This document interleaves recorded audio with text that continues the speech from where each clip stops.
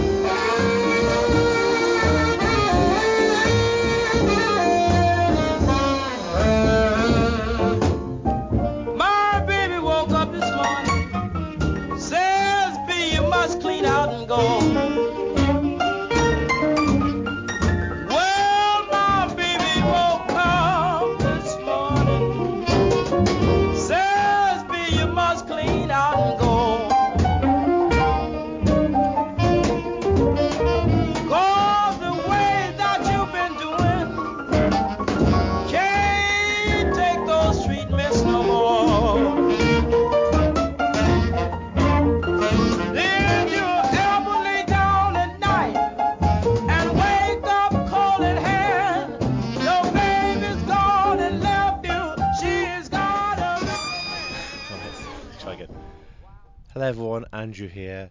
Sorry if you can hear noise in the background. It's currently England's hottest day, and this is being recorded from inside a volcano. This is the episode about the newest Errata. Sorry for the delay, but as you probably know, the Errata's been delayed as well, so we haven't been able to record for a while. Hopefully we can record again soon when Steve has stopped gallivanting around the world and I have stopped being ill. Anyway, here's an episode. It's got Guild Ball in. Who knew? And here we go. Everything is awesome. Everything is cool when you're part of a team. Everything is awesome when we're living our dream. Everything is better when we stick together. Side by side, you and I gonna win forever. Let's party forever. We're the same, I'm like you, you're like me. We're all working in harmony. Everything is awesome. Everything is cool when you're part of a team. Good evening, ladies and gentlemen.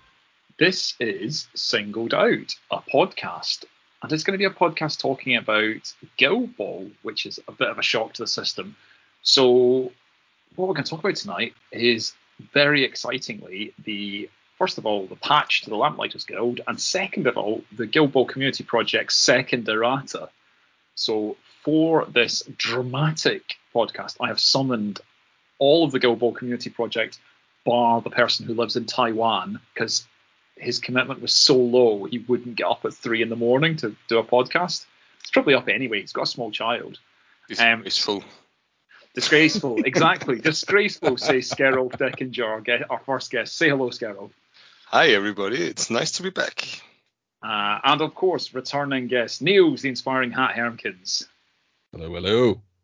And I think joining Singled Out for the first time in many a moon, and possibly co-podcasting with me since I was on a guest on yours about WTC a bazillion years ago, it's Mike the Dog Klein. How you doing, sir?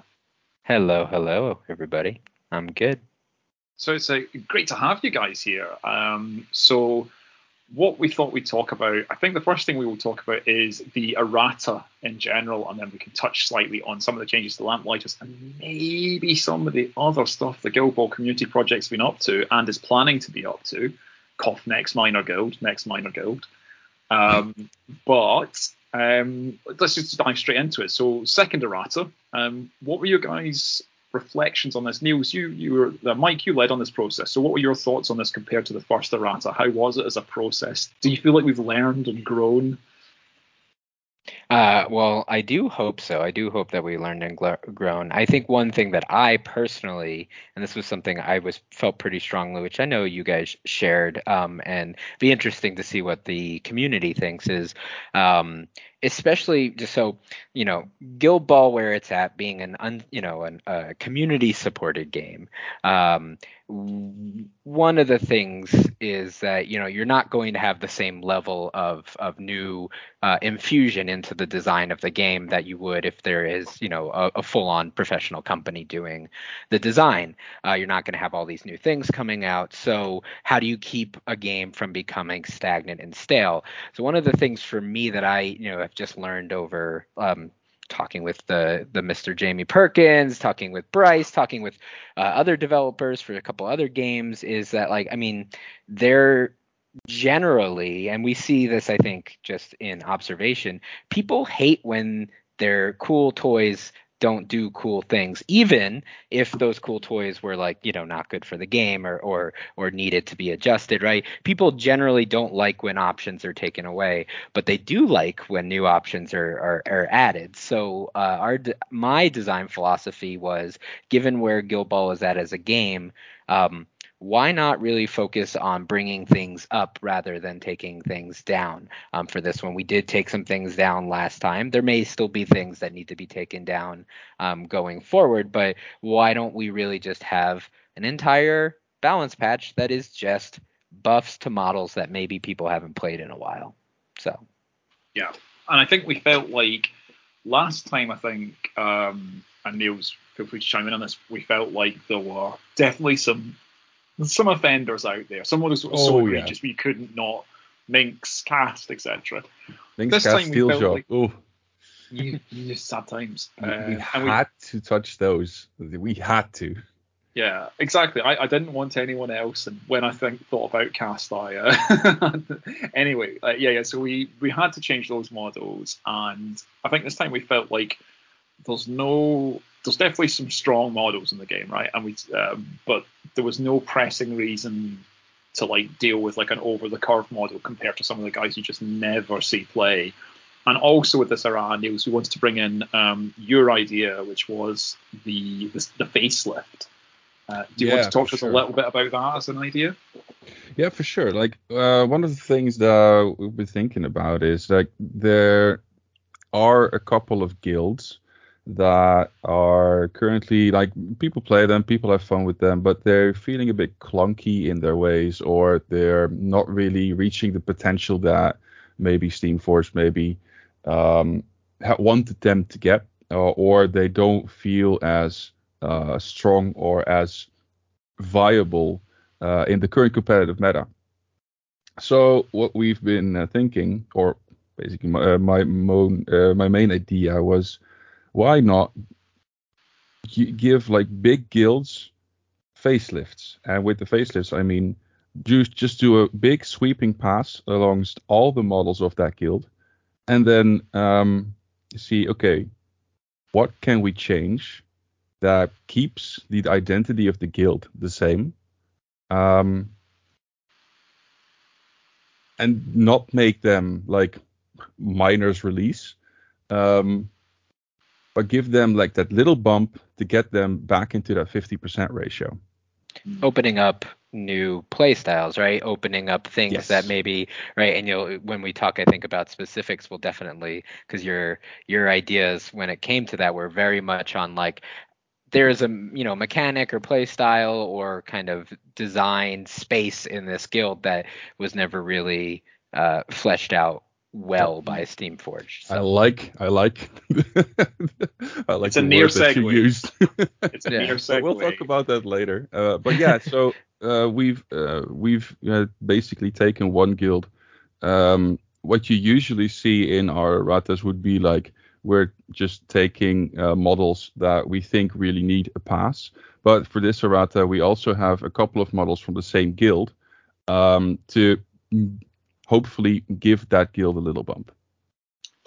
And it's also not necessarily, I think, when we talked about doing these sort of facelifts, it's not necessarily about a power or strength thing. It's actually also about a play style thing. So is the guild functioning as intended? Are these models functioning as intended? And also a little bit about synergy building, because I think it's hard to build synergy changing just one or two, one model in a guild because it's too strong or too weak. And this has potential applications for guilds that, let's say in the future, guilds that were good but boring is one issue for it, or guilds whose identity is a little bit conflicted. feel like I could Mhm. describe blacksmiths with both of those, but we didn't touch Yeah, blacksmiths in this. or this basically guilds that feel, well, I don't like the word, but that feel solved, you know? Like, if I just take one, brewers, everybody just plays Tapper, Hooper, Quaff, Original Spigot, like Veteran Decimate. Like, those models you see on the pitch 80 to 90% of the time. Kicking or receiving, doesn't matter. So it feels really stale. And there's talk about no one plays Veteran Spigot, no one plays Lucky, Mash, Esters, Corker. So things need to get shaken up. Yeah, internal balance. I internal think balance, is probably going to be a general focus, although it might affect obviously external balance as well if these guilds get facelifts. But the idea would be more of opening up within the guild so you can use all those cool models that you hopefully have or have found a way to get. And this is why we have decided to make this a 7-on-7 game. Wait, what? Played on hexes as well now. Yeah, it's a Played on hex-based game, hexes. right? I Yeah. was waiting for that one for 5 minutes. Yeah, it was good. It was good. You kept for the listener. He kept a good deadpan face. I didn't usually Skerrov's excited face. You can see something's building. But in this case, it was like it was This was Sphinx-like. Steve calling me slow in a very polite way. I didn't know until recently that Napoleon III of France was described by Otto von Bismarck as being like a sphinx without a riddle, which feels like one of the harshest put downs you could ever hear. I only learnt that recently. Anyway, right, so we've talked up a little bit about it. So I think, having talked about the process of the facelift, I think we should talk about the patient of the facelift. So Niels, this was your big push. Do you want to talk about which guild we've done this for, and we'll just talk through it. I think let's just talk through the models after we've talked, but talk about the main principles first of all. All right. So basically, we're going into the Errata first, and talk about different things that we've done. Yeah, like people should know. People should guess. I've played this guild for 30 odd games in a row. Constantly saying I'm playtesting. People should know it's butchers. It's what I believe at that time was the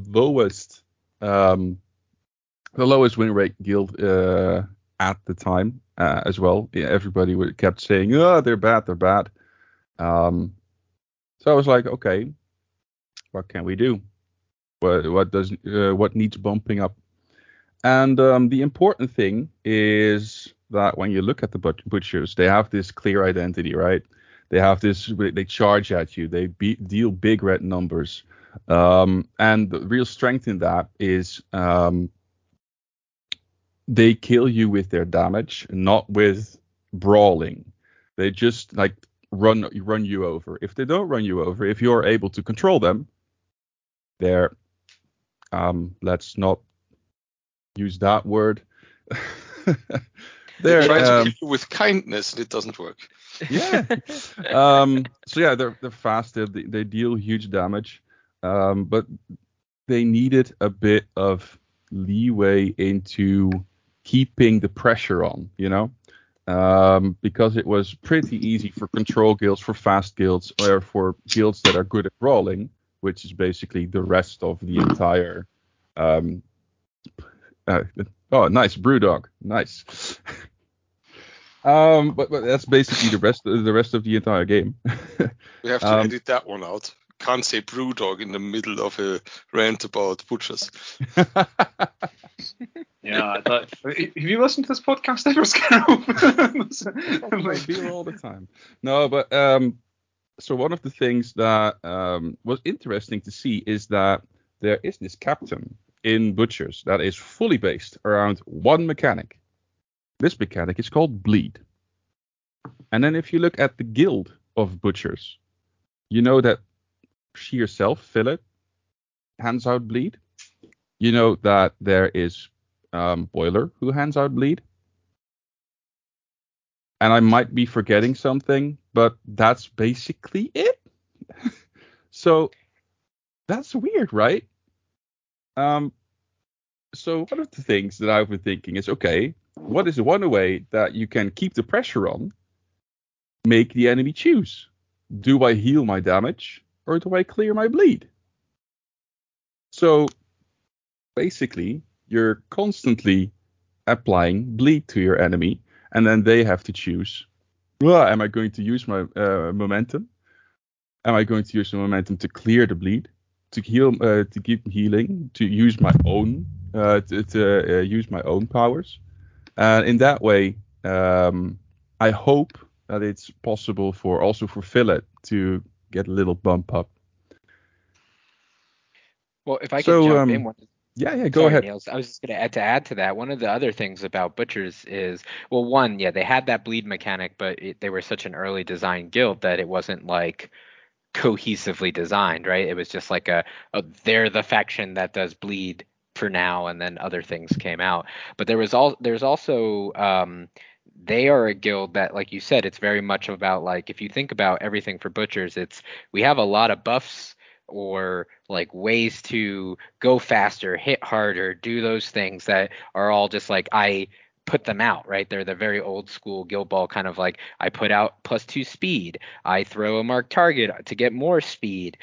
Philip had baked into our card this whole mechanic around getting faster and more damage around bleed, but it never really worked out because, again, the guild was designed such an early time. It wasn't like done necessarily with that in mind at the beginning. So you had this like, oh, cool, Philip can go faster if a model is bleeding, but there's like no way for me to put out bleed in this guild, or the very few ways to put out bleed in this guild. And by the time I do, she's already there. So like, what's the point of this rule? So I think part of what you were going for, at least when I remember you first getting excited and showing me some ideas, was like, how do we make this mechanic of, like, again, the butchers like to put out buffs or things that help them to hit harder and go farther. How do we add to that with the bleed mechanic? So Yep. Yeah. And I think Thanks one for thing the that's worth addition. saying is why we're talking about this as this was Neil's concept, and then we at the steering committee, the four of us and Brian, sort of approved this. It then went through a number of people. Like, there are a number of people on the rules committee. It's a big group, and it went through the play testing process as well. So this wasn't simply, we batted around potential ways of overhauling Butchers, but always at the heart of it was this idea of making better use of bleed. I think was the key part of that. So should we talk a little bit about how Butchers now make a better use of bleed? Let's talk about some models, shall we? And I'm going to talk about them. Let's start with the first one that comes up on my list, which is Veteran Gutter, who is one of probably the latest addition to, maybe after Vet Boar. She's the latest edition. Lane. You're forgetting Lane, yeah. Yeah, But a late edition. This is the moment where I completely derail the conversation. I created the card for Gutter. Nice me. Yeah. You have to put Gutter into this now. I did her, so I want an update. yeah. For those that don't know, Skerrill has been doing a lot of card design for us. So when you see the nice new double-sided cards with the 5 bracket hit boxes and things like that, that is Skerrill's doing, and we all are very appreciative of it, and also legible playbooks. But yeah, let's talk about Vet Gutter. Vet Gutter, what have we done to her? Well, Vet Gutter, when she came out, she had this play on her. It's called Route 1, and it's, I think, never used. So she basically didn't have a character play. And the thing she usually did was just sprint in or charge in, deal a lot of damage in a roundhouse with a sweeping charge. And that was basically it. Her playbook wasn't really fit to really kill people. There were people in the guild that are better at dealing damage. 2-inch melee, let's just talk shank, So she was hardly ever picked. And one of the things that was important for me was like, okay, we're also going to give. So the idea for me was like, okay, what if we remove fan favorite, something again like she doesn't really kill people, so why does she have something that gives her team more momentum for killing people? So let's remove fan favorite and just be simple. We're giving him a crucial artery. So now she charges in, she hits everybody, and they're bleeding as well. So that's one thing. The second thing was if we look at old gutter, which is basically the best model in the game according to Henry K. So wedded to third edition Guild Ball, just like so painfully living that dream. Well, he has seen this. I'm pretty sure he loves this. Old gutter had chain grab, which is basically I hit another model, and this model that I want close to me because I'm going to do some sighting blows is getting close to me. We basically gave her a new ability. It's called pig sticking, and right now she still has that chain. She still can pull models towards her using the playbook, using Guild Ball tokens. But now it's only a 2-inch. And that's because she's now a butcher. She has sharpened the hook that's on her chain. So it now also deals 2 damage. And with that 2 damage and crucial artery, you can now deal bleed at range. So now we have basically a bleed queen and what may be even higher priority pick with fillet than even meat hook. She certainly is interesting. I mean, she gets into a lot into the Vet Cinder space, doesn't she? We talked a bit about Vet Cinder when we were looking at the design for her, and that the combination of the sweeping charge, the condition output, the debuff that you have to deal with, and that felt like a nice place for her to be in. And hopefully, I think we'd expect to see her getting picked, but we'll be interested to see what people think. Should we move on to the next model, which I think is the peak example of making just one change? Let's talk about Brisket. Yeah, original Brisket is also very easy. This is what we used as the 6 damage play. Everybody's going to be like, what? The only things we did was give Brisket her 1 HP back, so she's back to being a 4/1/14. But also she has crucial artery. Like, oh wow, you basically gave everybody crucial artery. Now that's basically that's not really what we were planning, but this with dirty knives, so basically being able to deal 1 damage, poison and bleed in the end phase, that's gonna hurt. So now we have Brisket that usually was used as a receiving model to score a goal and then be able to play with 2 extra influence. She can now also be used as a damaging model at the end of a turn.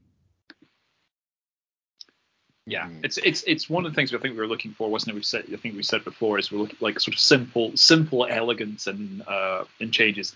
And I think let's move on to the final butcher, which I think is. I have probably 3 favorite changes, but this is definitely up there. This is definitely up there. So yeah, so but let's giving crucial artery to truffles as well is a bit weird. Let's be honest. Crucial truffles.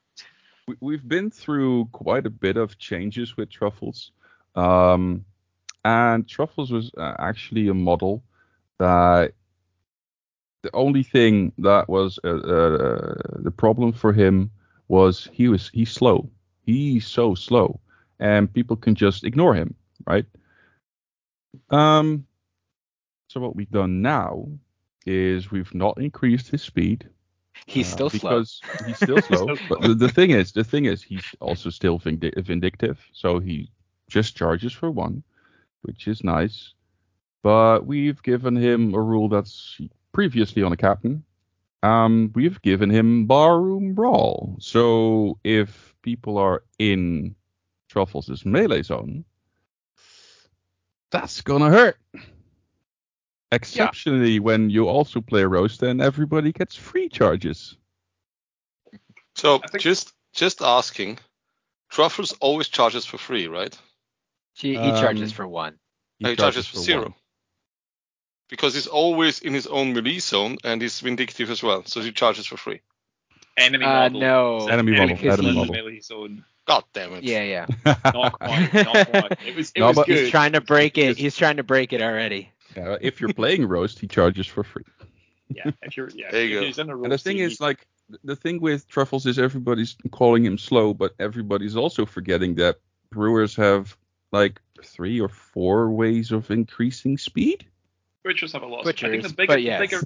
the bigger issue I think with Truffles was that he was quite an easy model to ignore, and I think that's the big one. Is he is a lot harder to ignore now, and obviously now you have ranged pushes on Gutter. Yes. You can push Truffles out. Gutter can push you back in, then they can Yep. charge, and also there's various sort of shenanigans available to it. We did have quite a long debate about whether it should be Barroom Brawl or whether it should be March for Death, didn't we? We did have that debate. And March for Death was definitely funnier because of the idea of this pig just giving you the eyes. But I think in the end, the movement gain from March for Death we felt might be a bit much. But also the big thing to remember is also like Tapper, Truffles has a really low knockdown. And obviously that, so we're hoping that, you know, he can knock people down, he can stand next to them when people move out. It's good. And it's just funny, right? It's a pig standing next to you that means that people are going to charge you. So that's, you know, there's a bit of a rule of cool about it, I think, as well, isn't there? Mm-hmm. It's not a big bump because it's still a 3-0.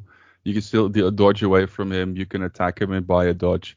He still doesn't have stoke. You can even push him away. So it's not that hard to get rid of him. But if he gets into a model that has already activated, that model's most likely dead. Yeah, And I love the fluff kind of connection is that Truffles goes in and is angry, and Angry Pig charges into you, knocks you over, and then all the butchers follow behind being like, hey, that's our pig to kill. You don't get to kill that pig. That's our dinner, not your dinner. exactly. And also, like, I've yet to see a pig off in Guild Ball between Truffles and Babe, and I would like to see that pig off. So that's obviously the underlying design intent. That would be a pork off. Pork off, yeah. It's a new rule. It's a new rule we'll have to write. Okay, so that's Butchers. Let's talk about the other guild we've changed 2 models in, because we have made multiple changes to one other guild, which interestingly was the other OG guild. These changes were much more through the traditional route. So what we did for the rest of the changes was basically the rules committee do a big poll, and everyone says the models they think most need to be improved, and we all vote on it, and we come up with a list, and we improve them. So it's quite a democratic exercise. But so it's not just like, you know, Mike's preferences or my preferences or Skerov's. It's actually done as a group exercise. So let's talk about fish, and let's first of all talk about everyone's favourite mascot. Let's talk about Salt, because Salt's changed criminal. Mike, do you want to touch on these? Sure. So Salt has always been the saddest boy, and he's a model that was always cool and you like fast and did cool things. Never really like did them because it had that initial Guild Ball design, like, oh, he's not great at kicking, and like he doesn't do anything besides that, and he really couldn't get the ball. You know, like he had an idea, he had a dream, a vision of greatness, but his rules just weren't up there. But now we've changed around the playbook a little bit on Mr. Salt. He's upped his kick stats, so he has gone back and gotten some good football training for sure. He knows how to tackle a ball. knows how to kick that ball better, and he knows how to kick it much better because he now has scores for fun. So this is a rule that was first seen on seasoned brisket. So when he makes a shot during his activation, he's reducing the target number by 1.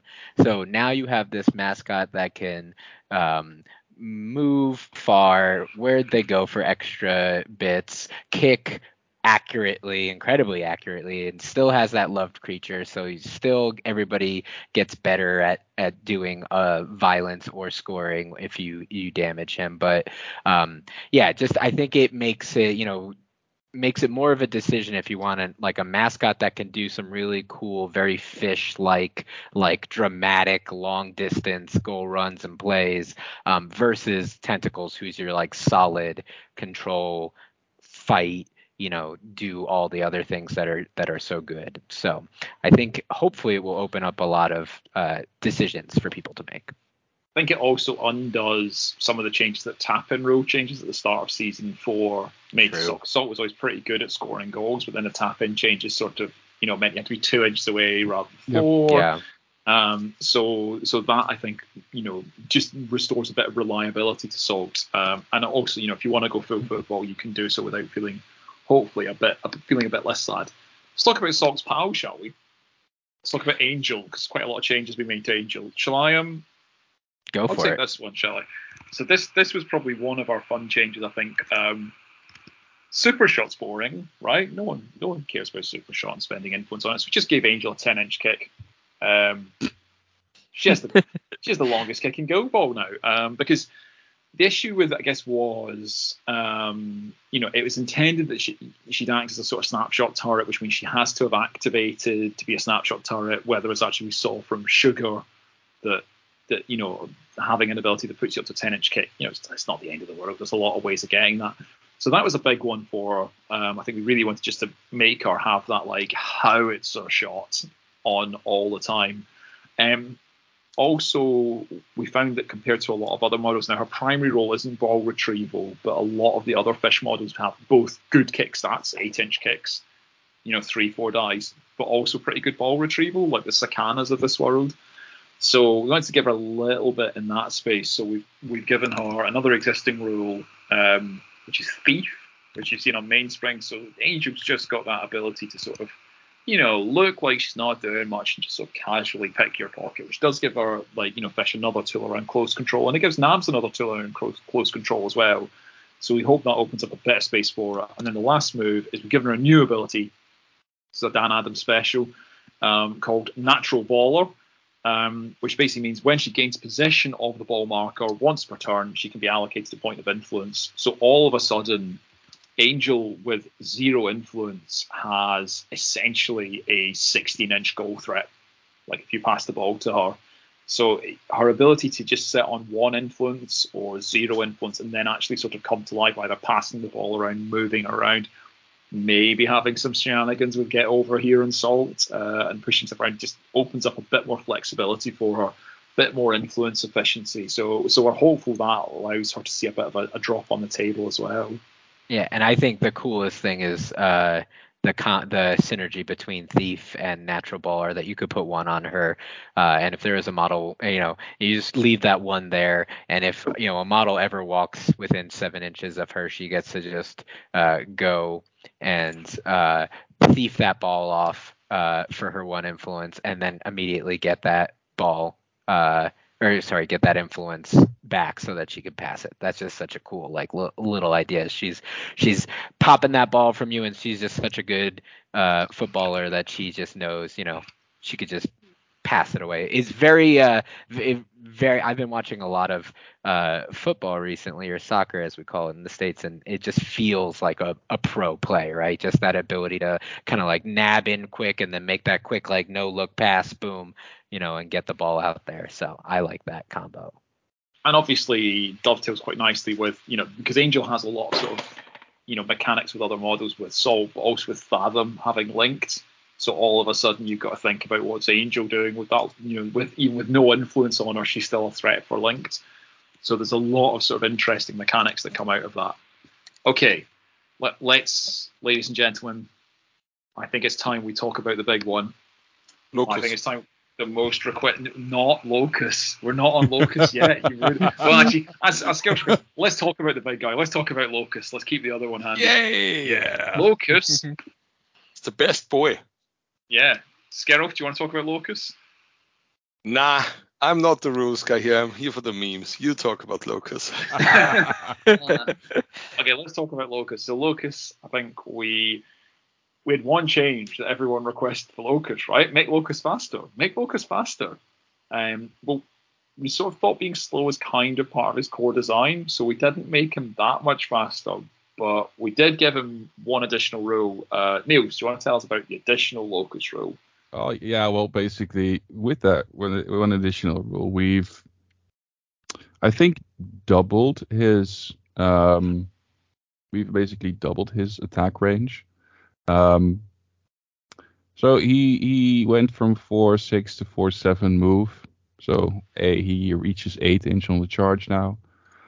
But we also gave him Far Strike, so he has a 6-inch range knockdown quite easily, which is interesting because the reason we did that is it gives so much janky play back because he still has what's it called? Remote control. Yeah. So Destructive impulse as well.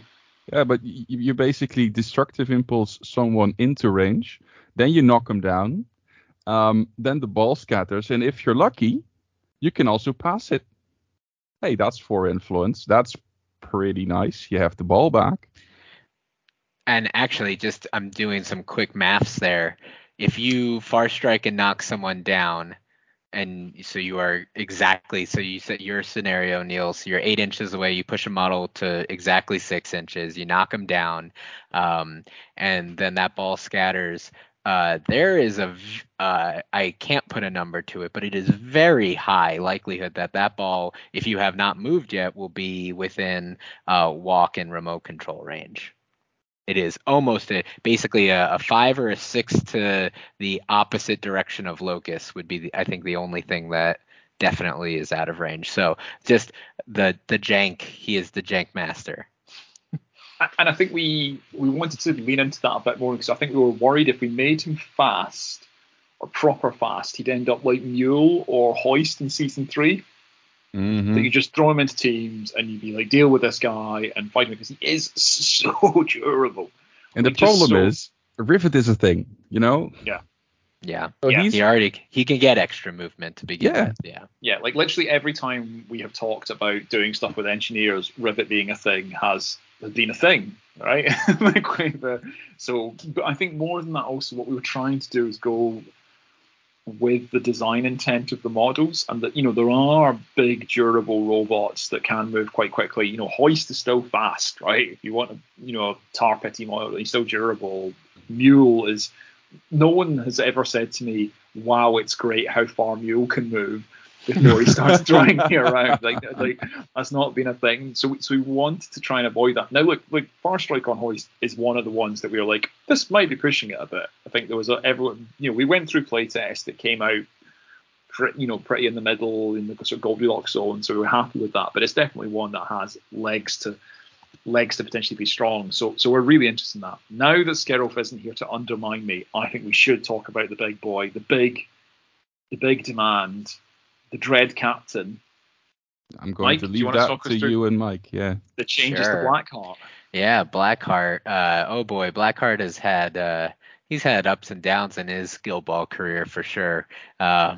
He's been a fantastic, amazing captain, and recently I think he's been a little bit left behind. So I know people have been always want to use him. He has a cool idea of this like weird, does a little bit of everything, buffs your team, also randomly scores goals. That on my mark was always like a really cool thing for him. So changes we made to him. We did make him a little bit faster. He is up to 5'7", so and he does still have Shadow-like, so he is a 7'9", 2-inch melee captain, so he's got some legs now. He found a little bit of his sea legs. We've also made some changes to his playbook. He's always had a really weird playbook. He gave him a tackle on 2, right, Mike? That's what everyone wanted. He got a tackle on 2. That's what happened, right? He had a lot of things on 2. Over my dead body. He had a lot of things on 2 that we tried out and didn't necessarily. Yeah, I think we almost went with some extra damage on 2 that would have really. I think we found out would have really just made everybody cry. But he did now, instead of the worst result, the non-momentous tackle on 3 that you desperately wanted with him but never liked to take, and also maybe never got. Now at least you have a 2 tackle. You have a 2 damage tackle, so he can hit that tackle while still contributing to his takeout game. He also has gotten his other buff, the other one besides the movement and the playbook changes. Oh, sorry, I'm missing one of the playbook changes. At the top of his playbook, now you are more rewarded for hitting that top of the playbook if you're able to set that up with a momentous 4. So he now puts out a little bit more hurt, kind of keeping up with where damage numbers in the game have been. And all of this has become a little bit more reliable because he has a new trait called Dread Captain. So once per turn, when he makes an attack, he can reroll up to 2 dice. So he's like a mini navigator, which is cool for the thematic tie-in, but it also helps him either getting that tackle if he needs it, getting that result. It can help him defensively if he needs that as well, right? And he hasn't used it, but it gives you a lot more decision points within his turn and activation with him. Like, do I need to save this to keep him alive? Do I desperately need this, this result? When do I when do I make my reroll? So I think that's really, there's going to be a lot of new things for people to try out with him. So. Because there was a couple of interesting conversations around him, wasn't there? There was a long time ago, I remember Perkins and Bryce saying they wished Blackheart could have a tackle on 2.5 because 2 is too strong and 3 is too much. So we kind of gave him a tackle on 2.5 via rerolls. We did initially in playtesting, didn't we, have some conversations about whether he should be also able to make an opposition model reroll dice, so that the Dread Captain rule would apply to him or an opposition model. But I think in playtesting we found that was a bit feel bad for your opponents. Like, a lot of people still get a bit like triggered by navigators being able to make rerolls, so being able to make your opponent reroll that sort of clutch dice roll you get felt. Well, it created the situation of, right, if he had momentum to counter and he had not used Dread Captain and you didn't have an incredibly reliable knockdown, or you were base to base with 2-inch melee, that he just basically had don't touch the hair, right? Yeah. Like a worse not an auto version of that, but okay, you hit that knockdown, that's cool. Reroll 2 of those successes. You didn't hit the knockdown, great, I dodge away, which I know would make me angry. So yeah. So that's changed to Blackheart. And then I think we're coming on to another model who has not seen a lot of play, it's fair to say. And I think previously, most of the models we talked about as part of this process, we wanted to use existing rules on them. So we've added a few new rules, but like Locust gaining Far Strike, Crucial Archery being on a number of the Butcher's model. This was a model that wasn't really possible because they're in quite a distinct design space. So, Niels, do you want to talk about the changes we have made to the Master of the Best Boys to Flea? Yeah, for sure. Flea is getting some really cool changes. Everybody right now knows that Flea is this jumble of I'm going to put either Scum or Quaff in a good position. But then he also has assist, so he has to attack himself while also having this animal Red Fury, which should still be Red Furry, but hey, we're not talking about that. Which was off, right? Yeah, you wanted to have that damage and tag buff on the mascot. So we basically said, okay, let's throw all of that away, but let's make him the animal guy. And with animal, I mean animal, not just brewer mascot. I mean all animals. Should we talk about the rule we wanted to have, but we couldn't have because it was so broken? So the initial suggestion for this, which is a You do great it. rule.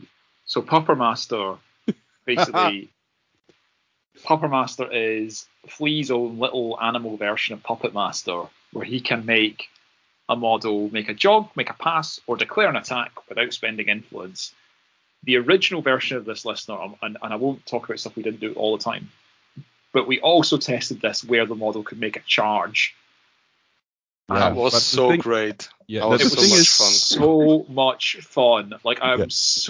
I've never felt like such a scumbag for removing a rule. But it was so But the- broken. So for those that are still not that still like in their mind are processing this Pupper Master has a cost 2, has a range of 8 inches, is not once per turn.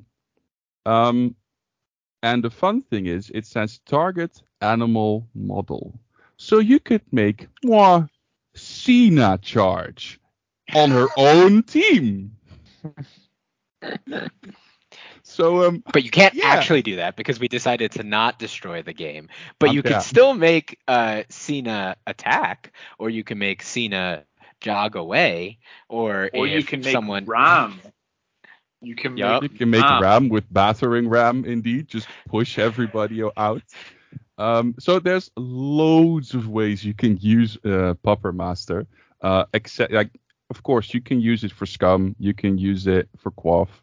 And talking about Scum and Quaff, by the way, we have put some new stuff on them, so there is a lot of synergy. Talk about that later. But yeah, Pupper Master, now you can also use the enemy mascot, or if you're playing shepherds, you can use the enemy dogs. They have close control now because of Herder's trait. Well, let's just use a dog attack. Hey, fumble. Just drop that ball, will you? Like, I know Brewers don't play for the ball, but now they kinda can, because if they put it on one of their mascots, let's say Naja, pass to me, please. Tentacles, pass to me, please.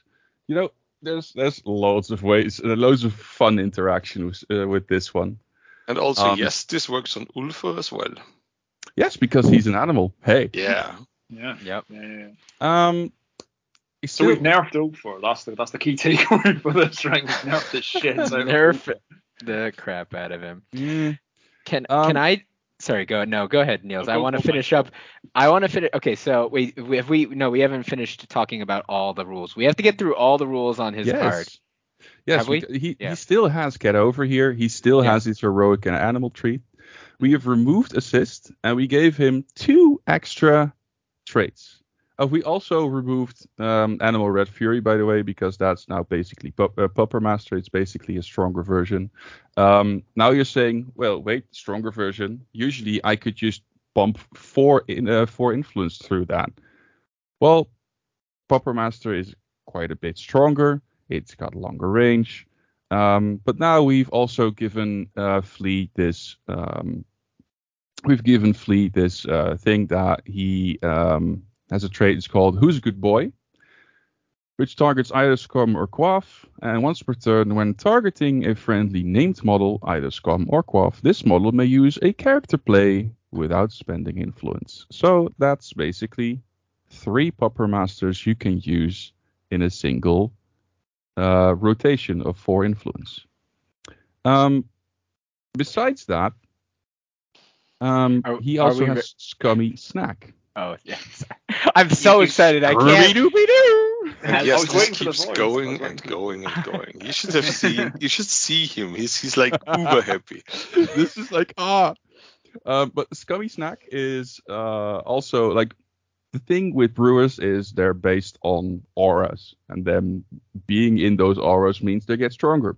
So let's give Flea this aura that if Scum or Quaff activates within 4 inches of them, they are given an influence. Well, allocated, so they can't go over max influence. But hey, influence efficiency for mascots. That's also within Flea's wheelhouse, right? I'm done, guys. You can go on. I'm I done. want to say one thing before Mike comes in, which is Okay, go for I think it. we should, because there's a lot of great people on the rules committee, and I think that the fun one with this was Edek's main contribution. Yes, Pavel, you are a legend. But the best thing I think was we assigned models leads as part of this process, and Edek sort of just took this away. We didn't really hear from him for a while, and then sort of prompted her to, Edek, have you done Scummy? And he went 5 minutes and sent us pretty much the complete thing except with the charge element of it, and it was great. So it was really interesting how different people do different types of design. Some people are very consultative and talk it through, and some people just suddenly like, here's this sort of quite radical idea, and I think it hopefully, even if it doesn't make like Flea the OP mega power choice, because it might just be that buffing mascots just can't be that strong. It's just never going to be that powerful thing. But it does make him fun, and it makes him funny in the draft. Because if you're playing against like hunters or shepherds, or guilds with like a really important mascot model, knowing that no one Flea is might ever be in playing the Cena draft, again. like it's a really interesting one for hunters, I think, who are still right at the top of the power rankings. Yeah. So it's fine. All right, Mike, guys. over to you. So I just want everyone to recognize, because I think we've talked about this, but we haven't put it together all. So this is in the, like, if anybody's ever been in the Discord or have had those discussions of like, what are these crazy things that you can do with these models that are probably never going to happen in the game. But I would like to put Scum as now having the longest, if not maybe the longest goal threat range in the game. I was just trying to do the math, and it's hard to, because it's like almost impossible to pull off. But if you had the perfect positioning with all the buffs out in an Esther's team, right positioning, I don't know why it would be this case, but if you have like Scum way in the back with the ball, and then you have Flea up further but within range to do his stuff, I think Scum has somewhere between a 40 and a 48-inch goal threat. Are you factoring Friday into this, Mike? I did not, but I was, yeah. So I guess it could be more if you had both of them, and yeah. So theoretically, I guess if you added another guy over here, that would be. So we're looking at somewhere between 40, 48. So somewhere between a 40 to 56-inch goal threat. And there just is to no break. place you're safe from the 4 activation wind up Scum goal. Yeah, so I want the first Brewers player who purposely puts the ball in the back corner of the pitch on Scum and then chains a 56-inch goal threat. I just send me a message on any social media. I will send you a prize. I don't know, but it just kind of highlights the cool options. But I was like, I had worked on this and I had looked at this and I didn't realize until just now how ridiculous some of these cool new options are. The prize will be even better than the ASMR me eating a packet of crisps that we once gave away that you were second place for, Mike. Was I really? You didn't even win it. You didn't even win it. Like, but that was even better than that. Okay, let's talk about another rookie model actually. That the rookie that's not a rookie. That also doesn't see a lot of play. Let's talk about, handy listener, Gaffer. Mike, take it away. Yeah, I'm going to jump in on this one. So Gaffer's a model that has frustrated me because it had a lot of it was a great example of the kind of silly nods with the design, like, that I think is a really cool thing and kind of unique thing about Guild Ball, in that how it had call outs, of course, to Beard, one of our favorite podcasters, with his little intro, handy listener such as you are. But like, he was this model that had a lot of random rules that were really strong, but also, I don't know about you guys, very rarely saw him. I mean, there were some places for him, but yeah, it was one of those things where he had this whole new mechanic with the Whisper tokens, and a lot of people really wanted to change that, make it different, like just make some buffs. And for me, I came down pretty strong on my thoughts on this, where like I don't think there was a realistic way for that kind of combination of his Red Fury and that Whisper mechanic and those tokens to ever be both fun to use, powerful, but not potentially broken or like unfun for your opponent. I mean, a lot of people gave suggestions, and all of them either seemed like they didn't go far enough, or they would make it very incredibly strong, and he would be in all the time. So he has had some changes to his playbook.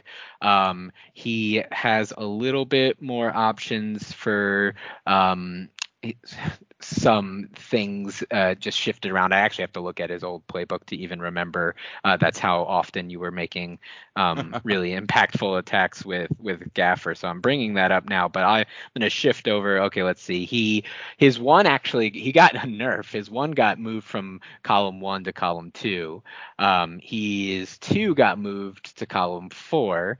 He did get a 1 damage and push on column 4 that's momentous, and he has a momentous 2 at the top of his playbook. So you're like, oh man, his playbook just got nerfed. Why is this? Well, we've changed up the knowledge. The knowledge is no longer an active thing where you choose a friendly model to get the extra kick, which was like kind of cool, but really hard to like pull off just because of the timing, and it gives you basically an extra 2 inches of goal threat, and that wasn't necessarily a big Mortician's thing. So now, and this I think Steve maybe or somebody else will come in and talk about more of this like idea of opening up the guilds, but now Morticians have always kind of relied on things such as tooled up and other ways to kind of get that extra damage out. Now he had the knowledge. Just gives +1 damage to character plays that cause damage and playbook damage results. So he has a 4-inch aura tooled up. So he has like a mini owner aura, which is really strong. Yeah, go ahead, Niels. Do not forget to say and mention Squatty. that this is only for Squatty. So Squatties, we did not break Scalpel. Yes. No. Sorry, yeah, I did skip that over. But yeah, for Squatty models. So no a million damage Scalpel. I mean, well, still a million damage Scalpel, but not a million +1 damage Scalpel. Yeah, and this is also a nerf to Scalpel because giving Scalpel a 3/8 kick was just over the top. But go ahead.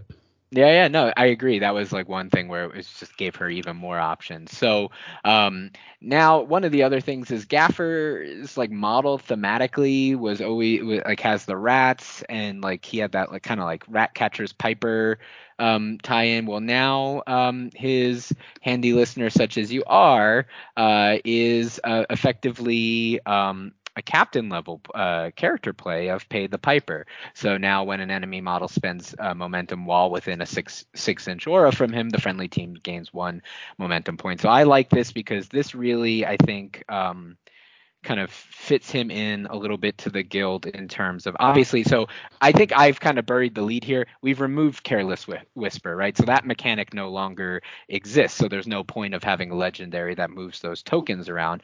But instead, now he does some control. And that I think makes him a lot more Mortician-y. And then the last change, again, we have gotten rid of Careless Whisper, but we replaced it with another thing that gives more control, as well as more threat extension, just like mobility and a lot of cool things. And that's Persuasion. So that is the character play that is on Veteran Greed right now, but target other model suffers a 2-inch push, and each model can only be effective once per turn. So now you can persuade your models into range. He still has Red Fury, so you can move that gassed up 2 inches because somebody dodged out of melee with him, and now bop that model for a big unmasking with extra damage because of the knowledge, or knock a model down. So he has a lot of cool new opportunities for kind of controlling the scrum and adding to Mortician-y things. I think the big intent there, Mike, that's good. It's really helpful. Was that he helps sort of Obulus and Morn in particular. Yes. Like, because Yes. Morn's game is all about pushing squaddies and denying stuff, and we felt like he really, like, we wanted to push him in that direction to support that sort of play, so you can get more out of your squaddies with him. He's still mega squishy. Like, he's still really fragile. Like, he'll still die to a stiff breeze, so it's not the same as, say, putting Vet Rage in harm's way. He doesn't have the same supporting sort of, well, he has sort of mortician defensive tech, but not the same sort of bodyguards, I guess, as Vet Rage. So we hope this is a balance. As I won't claim credit for many of these because very few of them are. As the person who came up with the idea of the new version of the knowledge, it might be a bit good, but we kind of found in playtesting it was strong, but not too bad because of where Morn and Obulus are at the moment. Like, good morticians teams are very scalpel focused, so we're hoping that it doesn't lean too much into her. And if it does, this opens up, like some people might hear this and say tooled up plus that plus 2 damage and morticians. And if that does, we are looking at that, and it does offer an opportunity to adjust as needed, but also to open up play styles for maybe we can make Graves, original Graves into something down the road that doesn't require tooled up. I mean, that's not a guarantee that will happen, but it opens up that space because I do think they need that ability to get some kind of damage buff within the guild, and so this gives another option for that. So absolutely, yeah. Tooled up's on one of the things that we're sort of, those sort of plays like that we're quite interested in. Do they really need to be in the game because they become such strong crutches? So are there alternative, more thematic ways? Maybe we can deliver those. Okay, we're on the home straight, gentlemen. I think we have. Can I talk about Ulfa, my boy? You can talk about your boy. Okay, so here comes the most competent rules review ever spoken in the Guild Community Project. Nice. It's okay, Scaroff. I think a majority of these changes were offered up by me. So if you mess anything up, I'll just stare at you. Okay, so let's go for the most important part of the red lines that I see. So he's an Askiri, an animal and male. I don't know why it's red, but it's important. So this is why I'm noticing it first. No, let's jump right in. So. He got a new character play, and it's Feral Instincts. He gets anatomical precision, which makes him kind of scary, I think, because you doubled it up with attack of 5 and a tackle double dodge on 4. Care to elaborate? You want to see the world burn? So he was already basically what we did, we baked in his charge, his like tack bonus, his lone hunter tack bonus, and we sort of split the difference on. So he was tack 4, but he was also tack 6, and it felt like a really fiddly way to just go, let's just make him tack 5. Like, right in the middle. Mm-hmm. But then then lone hunter now is he spends 1 less influence to charge, right? So make him do more with the 1 more attack that he has. Well, so the issue with old Ulfer, right, was that he was this model that was supposed to be your like reach out and grab the ball, right? He's supposed to be away from the team. He's supposed to be threatening a goal. The problem was like he absolutely required a wrap in order to do anything. And if that was not happening, he did very, very little. Now, I mean, he still would love to wrap. He doesn't need to now, but now he actually does that job he is a very scary full-on striker. The thing that I think is good though is he does not in any way really other than distance contribute to the hunters, like the steel jaw style of hunters in which he he's not standoffish. He's not a gun. He's not standoffish. He doesn't hold the ball. Yeah, he doesn't hold the ball 20 inches away from your team while laughing at you with traps. Which, by the way, that change for his becoming just animal and male is so that he does not produce traps in Steeljaw. I know. Yeah. But then again, he just skipped 1 step in the whole trap process, because if he scores a goal and it doesn't use around the length, he basically face palms every opponent in a 4-inch pulse into either snared or bleed condition. Scarab, you're channeling Bryce when he came on and tore the original draft of Lamplighters to pieces on this podcast with names in that. Like, so it's good, it's great. Scarab's gone rogue, ladies and gentlemen. So. But I want to say the cool thing about him, which is really interesting, is that he has both abilities that want you to be near other models. So he has the feral instincts. He would be happy to give out anatomical precision to Cena if you're not bringing snow, right? But then he doesn't get lone hunter. But oh wait, he has where'd they go. So he can do this weird things where you can start him within a certain distance of models, and if you allocate the right influence to him, he can go buff a model and then go off and do his own thing and try to score a goal, or he can use that on himself and try to score a goal with it. Like, he has a little bit more flexibility for those times where, like, oh, I guess he's not doing anything this turn. Well, I'll put one on him and buff somebody else up, or if somebody gets into his threat range, maybe now I can just go and charge them for one. So you're basically saying that for his 2 influence for the charge, he has a 12-inch threat range, 13 with the melee. Because he can 4-inch dodge out of 4-inch to other friendly Correct. models, and then 1 influence charge 8 inches. Yep. If he is not base to base with the friendly model, which I don't know why he is, unless he's gotten pushed there, which sounds like something. Yeah. Hog. Yeah, exactly. But if he's not 4 inches away from a friendly, he has that 13-inch threat range and a really good chance to get that ball and shoot a goal if he can. You know what? It's a mark of how bad Ulfer was. Yes. That in a guild which has quite good footballing models, and so Scather and Edge and all those people that really, really wanted a model with a viable dodge that could get around close control, you never saw Ulfer. Like, that was the sort of always the, like Scatha would love a model that gets around unpredictable movement. Mm-hmm. And Ulfer was that model. He had, but he was just didn't do enough of what it was. What I think there's a couple of decisions we didn't take, wasn't there? Because obviously the obvious option is to give him close control, but we didn't want to do that because we didn't want to give hunters close control. We've already got it on Edge. We know what happens when they had it on She Who Shall Not Be Named. So I think that was a big design decision. We wanted to make him like a really front foot sort of model. Mm-hmm. Yeah, I think the intent of this is like, hunters did get the, last time, the last errata, they got the Steeljaw nerf. She's still really strong. I think everybody kind of understands that play style, while really good, is probably not top in the fun bracket, right? I think that's a fair thing to say for everybody, pretty much everybody involved, right? Just standing off, sitting back, slowly killing models, and as they like desperately try to come in and just are full of traps.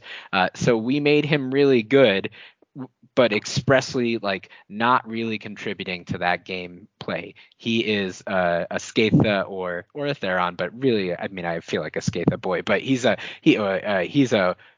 other captain model. Or if you want to play Steeljaw in a more like interactive, aggressive way, which could be fun, maybe he does something for that. So that was the intent behind him. Also, an important thing is that Alpha right now is a very, very, very good striker. So this is just a joke for me and Mike. We have made another striker that is better than Shark. He very well might be better than Shark. I think you're underrating Shark. I think. I think Shark is great. I think that was more of to get a certain member of the community upset. You know who you are. Yeah, everyone loves on podcasts are jokes aimed at one person. Like that's like the same way that everyone loves it in a best man speech, right? I mean, isn't your listenership about 5 people? So we're hitting. It's true. Actually, that's very fair. Like, it's about a 20% hit rate for who's going to listen. Smashing it. Be smashing it. That's the point. Yeah. 5 is good. I'll have to text 100. We'll have to reopen the Patreon, I think. So I just want to mention one last thing, that the Tech 5 base is a very nice buff to the Momentous 2 and 4. I think that is easily overlooked because it doesn't look like much, but it really helps him to get there. I mean, especially in a guild that can take away defense, Exactly. potentially take away armor. Yeah, he can actually use those giant ridiculous arms and knives to do something. I think the other Like, key point is that in this era of no longer being Steam Forged, making O for good doesn't mean you have to use the O for model, ladies and gentlemen, because there are many werewolves available to board gamers. That is Many true. werewolves. So like because O for's one of the ones I was like it's such a sad type. Like there's a bad model and a bad card, so at least it's a good card now, right? And you can go out and find other werewolves are available. So have a peek in at that. So that is the errata. I think, gents, it's probably worth just very quickly touching on the Lamplighters patch as well, which I think came out, wasn't part of the errata, but was part of our commitment to review lamps. We found they were underperforming quite substantially. I think win rate somewhere 20% below the next strongest guild. 29 to Yeah. 43. Yeah. And we found in the main, we sort of designed them, I think, with the intent that they could do damage, but it wasn't their primary thing. I think we ultimately thought that overheat would do more. I think we thought that overheat would be generating more damage than mass overheat, but people are clever. They push models out of play. They don't get hit by overheat. They take takeouts at certain times. And I think that sort of reactive mechanic wasn't working quite well enough for them. So we've essentially upped their damage. Mike, do you want to just touch on this a bit?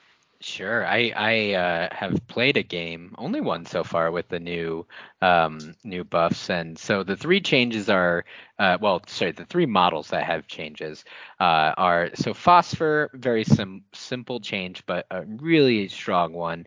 His alchemical bomb now does 2 condition damage on hit, and this like might not sound like, whoa, what's 1 extra damage? Once a repeatable AOE, that does multiple damage on a model with 2-inch melee and is also putting out burning and poison. So not only can you fuel, burning for your lamplighters to do their cool lamplighters things, but you also are putting out extra damage even if you use that burning with the poison.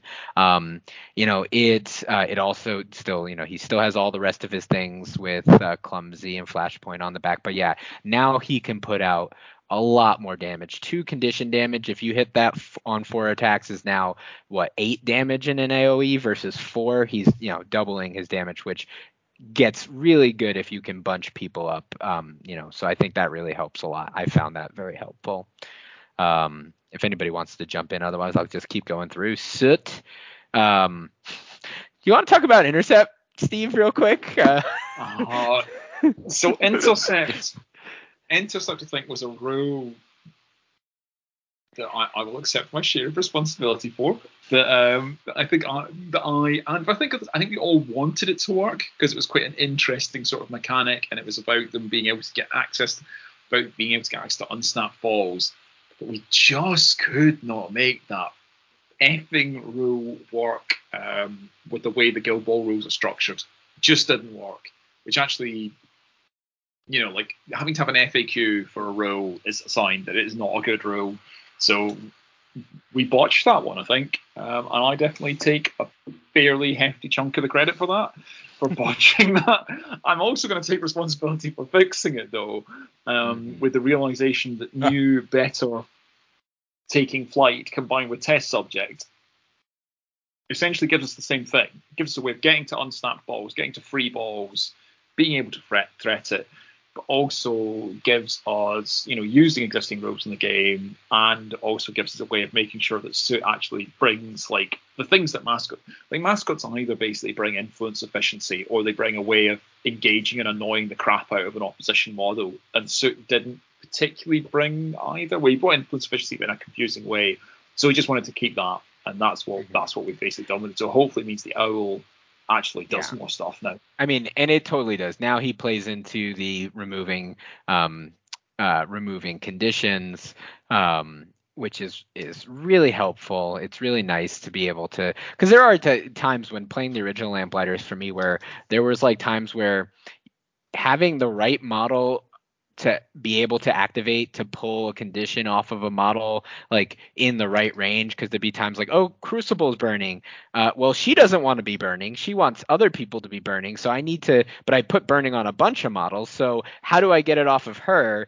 Oh, that would means I need to activate this other model to do, but I don't want to activate that model. So it created all these weird things. But now you have another model that can pull conditions off, which is nice. And then you get to just get it that additional movement, for it, that you had with Intercept. And it's now, now you have a little bit more control over it. And also, I mean, free eye spies is wonderful. Really helps the guild also with that damage output, like being able to just throw, especially get a suit that's is on fire, right? Has one influence, can still sprint 7, while flying, and after taking the burn, the condition off of somebody else, and throw out a I Spy at 6 inches, and then it doesn't matter if it's in the middle of the enemy team. That's overheat bait there. So lots of cool things you can do with it. It's I think Suit will be he will miss his ridiculous things of like what happens when a goal kick comes out, and what point does he get to jog to the ball and pick it up, and what happens? Do you scatter a ball? Do you not scatter? Like all those things. But I think it makes him more playable overall for sure. I think that was the intent, was it? So Yeah. the playability of it. It also does create the easier access to I Spy creates a sort of more of a control element for Lamplighters as well in a weird way, because actually, if you say you've got the ball sitting on Phosphor, who's got a tackle on 2 and 2-inch rage, and you know that on your opponent's first activation they're going to go for the ball, well, I Spying them suddenly means that the Phosphor's sort of counterattack is very, very live. Mm-hmm. So there's sort of bits and bobs like that kicking around as well, aren't there? Neil, Yeah, do you want to take us through the changes to Nightlight? Well, the changes to Nightlight are pretty scarce, but pretty intense as well, because correct me if I'm wrong, the only change is the legendary, correct? Correct. Yeah, so first off, the legendary was, okay, there is this aura, and now your models can choose to get burning or not at any certain in time, or at any point in time within their own activation. Now we've just forced your hand. Everybody within that aura gets burning. Also, enemy models and enemy models in that aura or pulse. Sorry, also get 3 damage. Also, you have to note that if it were an aura or a pulse, nobody knew, not even us, while creating the card. So It's a pulse, and the important thing here is that it's 3 damage, not 3 condition damage. So it's more akin to a Divana 3 damage ensnared than smoke 3 condition damage and poison. I still think that an aura would have been really nice. Pop it when you start the activation, then walk around. Oh, hell no. We just got rid of some really confusing rules. Yeah. But as someone who also played this I think this does a couple of things. It does technically, take away that option to like choose when you get burning during your activation. But the good thing is, one, you get it right away. So one of the frustrating things with Nightlight is like, if you didn't, you could relight the fire, but if you needed to do that, like for example on her so that she can go somewhere, and then she was going to legendary, if you had a model that was about to die but wasn't on fire, well, if you couldn't get it on fire elsewise, it's it like you had to wait until their activation, which kind of, again, activation issues, which was I think a big deal, definitely what I thought was one of the harder things with Lamplighters. So now, nope, just everybody gets it immediately. So you turn on your overheats, and putting it on enemy models means you also get some, Wick gets to have a lot more models to choose from for for her dodge, or their dodge rather. So I think that's really good. And then of course nobody's gonna complain about 3 damage in a 6-inch pulse. That's pretty good. Brilliant. Thank you, Yeah. gentlemen. That is the Errata, ladies and gentlemen. And also the Lamplighters patch. So we look forward to hearing what you think about it. We obviously still have the dreaded watch list that many models are sitting on. The list will be on that with the blog that accompanies this podcast. So, we will still change stuff. We might even nerf something again in future. Should we just talk for 5 minutes just to wrap up about sort of plans for the future and what we're doing as a community project? So I think there's a couple of things that are obviously kicking around. I'll hand over to Niels, I think, in a second for the results of the community campaign, which everyone participated in. That went really well. There's a few things we're batting around at the moment, and we're sort of so one is, we are looking to do more events. We're aware that things have moved materially a bit with COVID and less up online. Obviously, we are a transnational organisation, so different places have different COVID restrictions. In the UK, we're looking to run a fairly large event out in Hemel Hempstead in October. So more details will come shortly. We've just been sort of looking at that in the preliminaries, and we'll be looking to roll out some sort of more events than that in person. I know, Niels, I think you're looking at an event in the new year. Is that right? Yep. Like everybody knows, well, everybody within the current community, on the Discord community knows what the Mad Hatter is. It's been digital for 2 sessions now. I hope session 3 is going to be a real life. Let's go 64 players. I'm basing it around the Netherlands, around Schiphol, so should be good. And I heard, Niels, is it correct that you are paying for me, and I get who cares about the other people, for me to come, right? So I can go to the Netherlands. Well, no, I'll but be that's, sure to have a lot of prize support. That's it. there you go. Yes. You will be the prize, Mike. You will be the prize. I am the prize.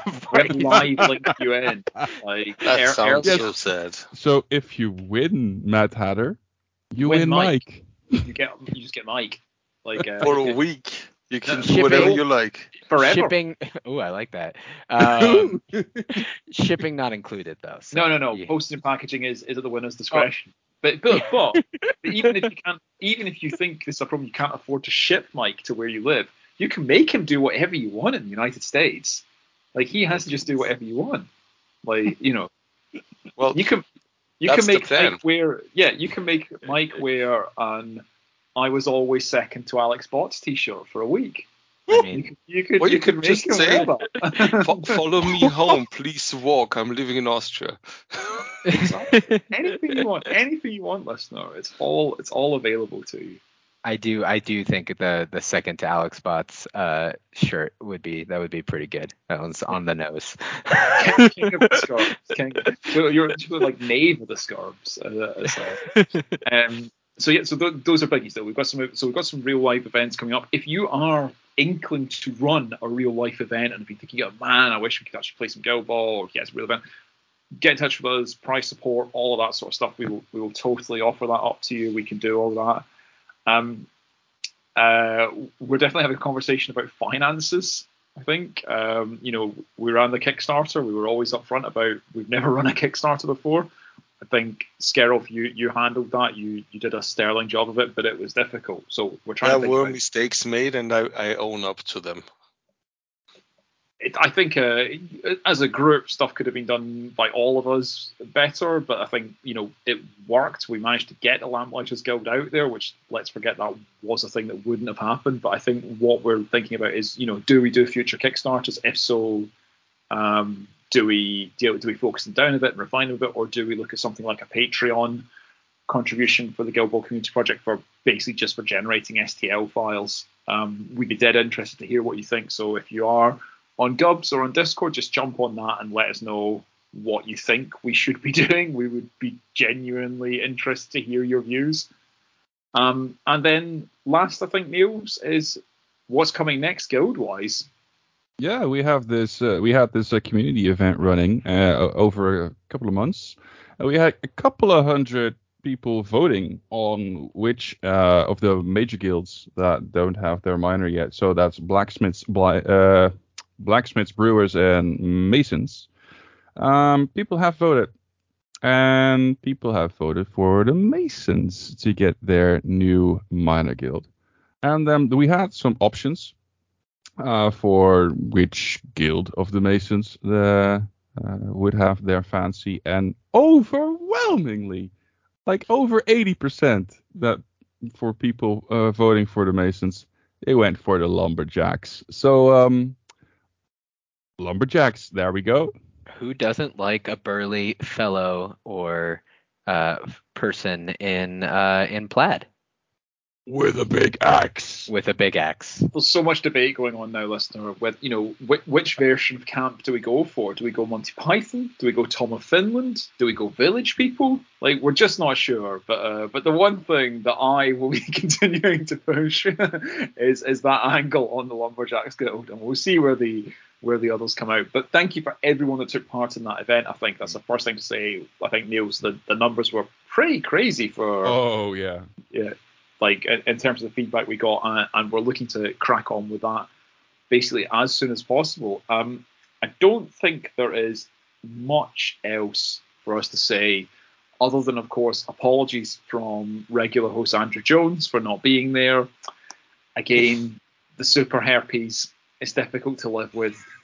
Sometimes it plays up. So unfortunately, Andrew is both scratching and lotioning a lot today, and just couldn't make it. He wanted to be here. He wanted to be here particularly for you, Mike, but he couldn't, unfortunately. But he will be back. I think Andrew and I are due to sit down and talk about how he net listed himself to third place in the second largest, and I think in the largest Epic tournament held in the last 20 years in this country. Sadly, he only net listed himself to third place and finished comfortably behind yours truly, but it was a good attempt on his part. Well, wait, don't. Did you win, Steve, or did you get second? I won. Oh, Yeah, nice. yeah, I won. Yeah. He's good at a game, guys. I'm good at one game. Like, it's the only game I'm good at, right?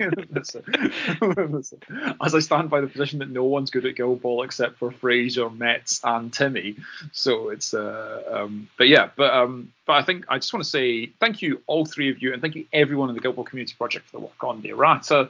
That was really, really exciting. So I'm going to just sign off very quickly by saying thank you very much, Mike the Dog Klein. Say thank you. Oh, okay. I was going to say, is I just me personally? No, thanks, I'm everybody. going round everyone. What podcast did you never do outros? I mean, Did you not listen to the podcast that we did? No, No, thank you, everybody. It was a pleasure. So Yeah, you couldn't hear it. That's right. No, this has been fun to go through another step of the Guild Ball Community Project thing. Thank you very much, Skerrill Dickinger, Master of Arts. We will have a new artist for the new guild, it looks like, so bear with us. There will be changes in art, but we're trying to keep with the theme. So that's a thing. It's gonna be cool. I think so too. By the way, we need to come up with those the things we talked about. Let's put it like that. Very good. Very good. I managed. I didn't spoil anything. Hours of media training we put you through, so you wouldn't immediately tell them. Please, Niels, I did good. Don't hit me again. Can't believe you revealed the hedgehog skill, Skerrill. We were thinking, oh, it's terrible. And thank you very much, Niels Inspiring Hat Hermkins. Yours truly. Welcome. And let's see what 4.6 does, right? I've been Steve Cole. Andrew Jones has been at home trying to decontaminate himself. Thank you very much, listeners, and have a great evening.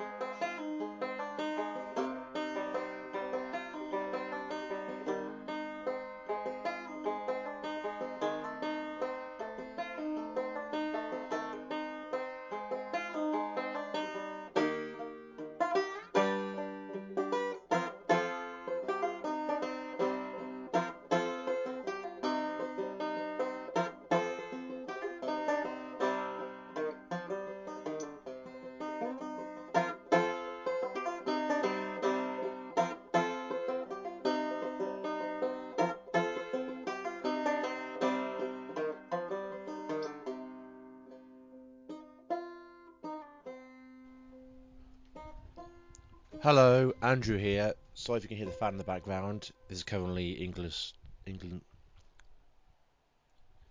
Hi, Andrew here. Sorry if you can hear noise in the background. It's currently England's holiday.